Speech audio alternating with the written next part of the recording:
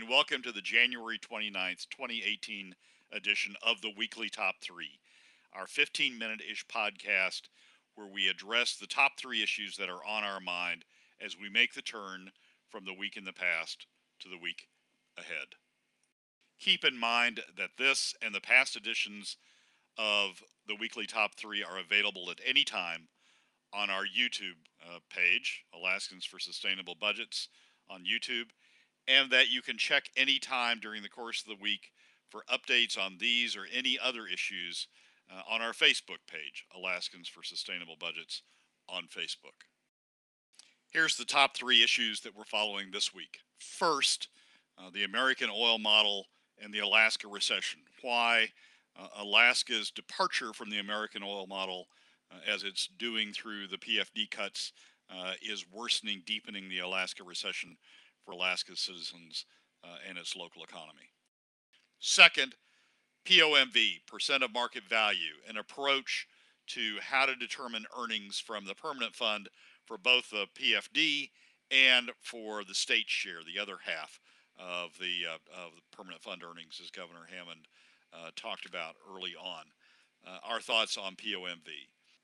And third, a brief discussion of our thoughts around the use of the permanent fund in connection with the Alaska LNG project, an issue that came up in a hearing before Senate Finance this week. First, let's start with the discussion of the, quote, American model of oil leasing.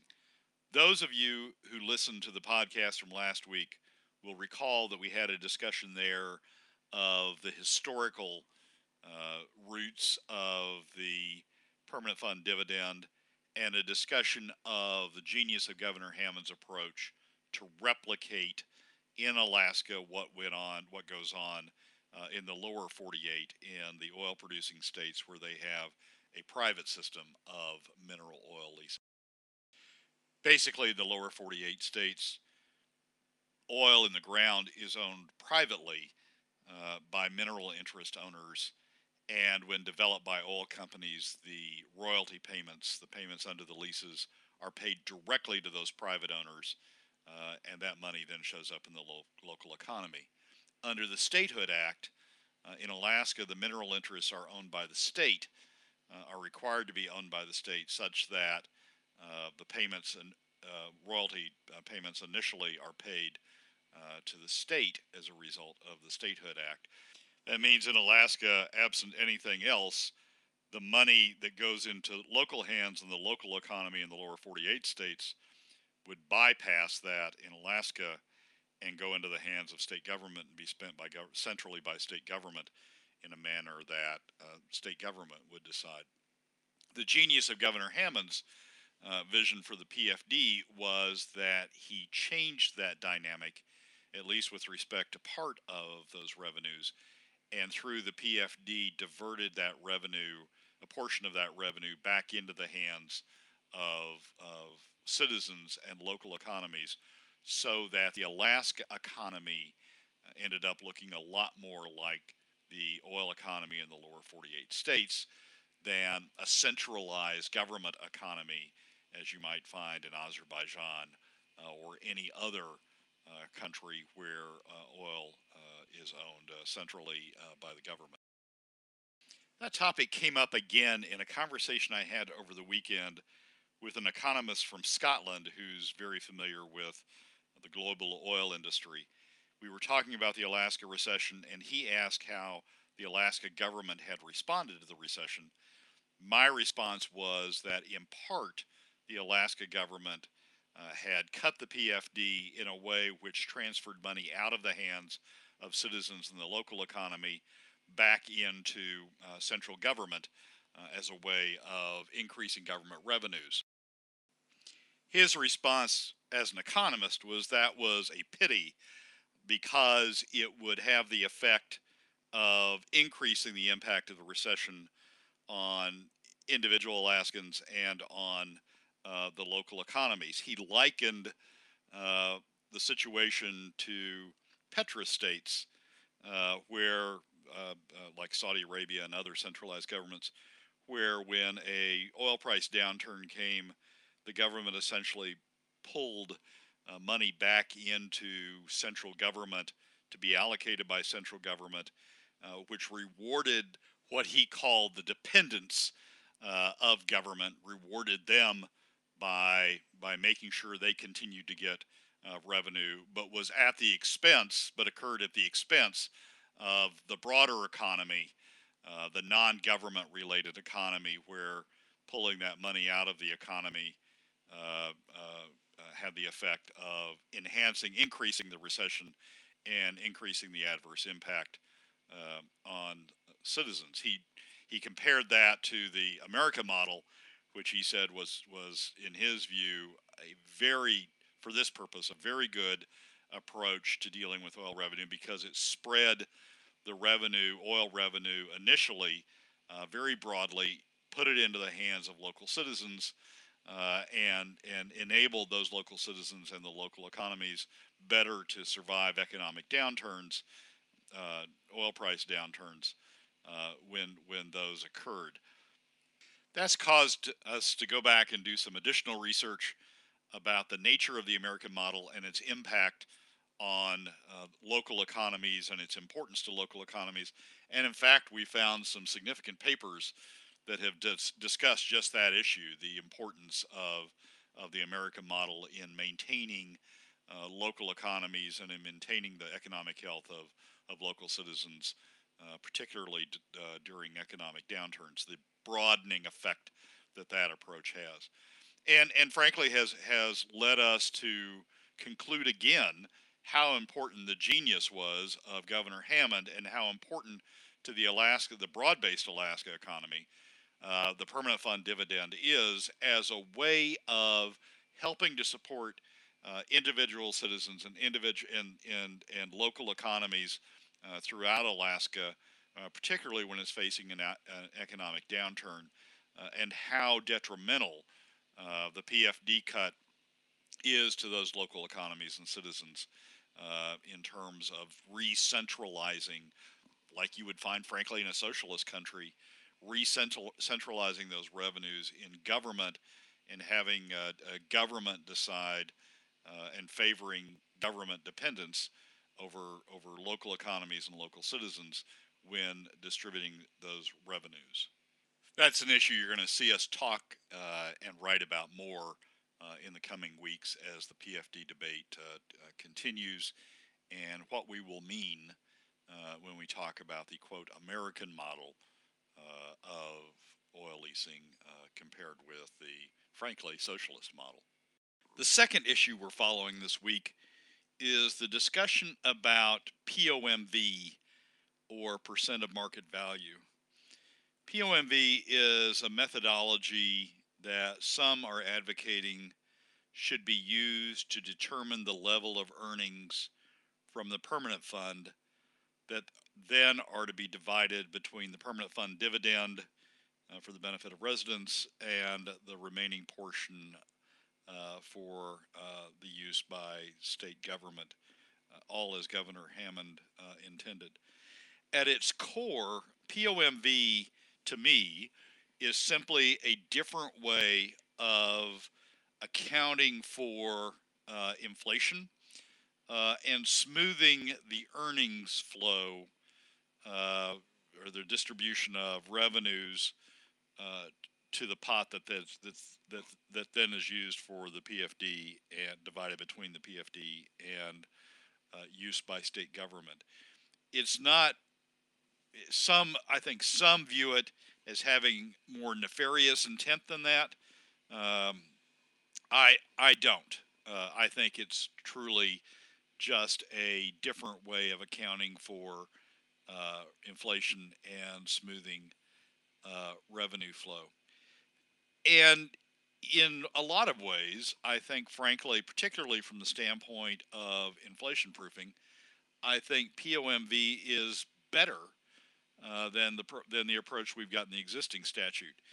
When you sort of work your way through what happens in the existing statute with inflation proofing, you can see periods of time when, in fact, we're double counting for inflation. We're putting more money aside, setting aside more money for inflation than in fact is needed.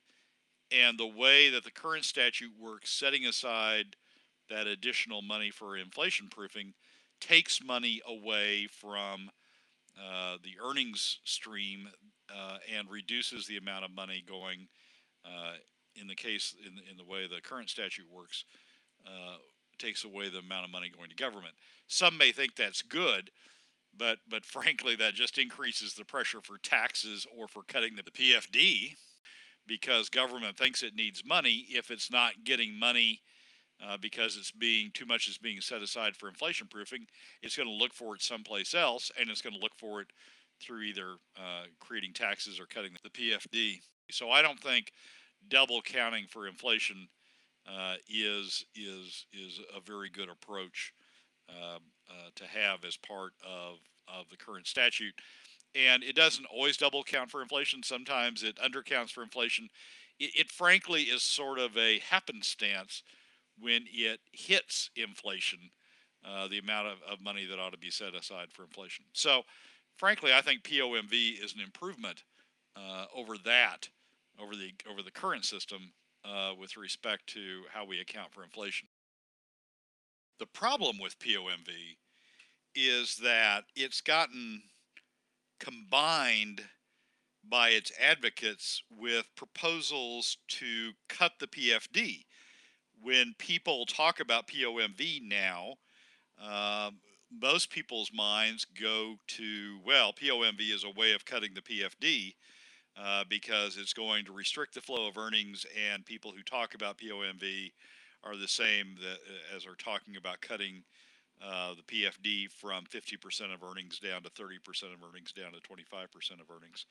So it has become uh, uh, bollocksed up, if you will, or become confused in many people's minds with the discussion about cutting the PFD, and is taken by many, when you mention POMV, is taken by many as code for a way of cutting the PFD. It doesn't have to be that. You can have POMV and still have a 50-50 distribution of the resulting revenues, the resulting distribution between the PFD and government. You can still maintain Governor Hammond's original vision of 50% for the PFD, 50% for government when government needs it, and do that as easily under POMV as you can under the existing statute. In fact, because of the problems with the way inflation proofing works under the existing statute, POMV probably would result in a better distribution to the PFD and government, split between the PFD and government long term than continuing to use the current statute. But because people who are advocating cutting the PFD are confusing that or talking about it at the same time as they talk about the POMV, it's become a very confusing discussion to at least a lot of Alaskans that I talk to. So going forward, I think you're going to hear us talking more about POMV, but trying very clearly to separate it from the discussion about PFD cuts and focus entirely on the benefits of POMV from the standpoint of inflation proofing and smoothing the earnings flow.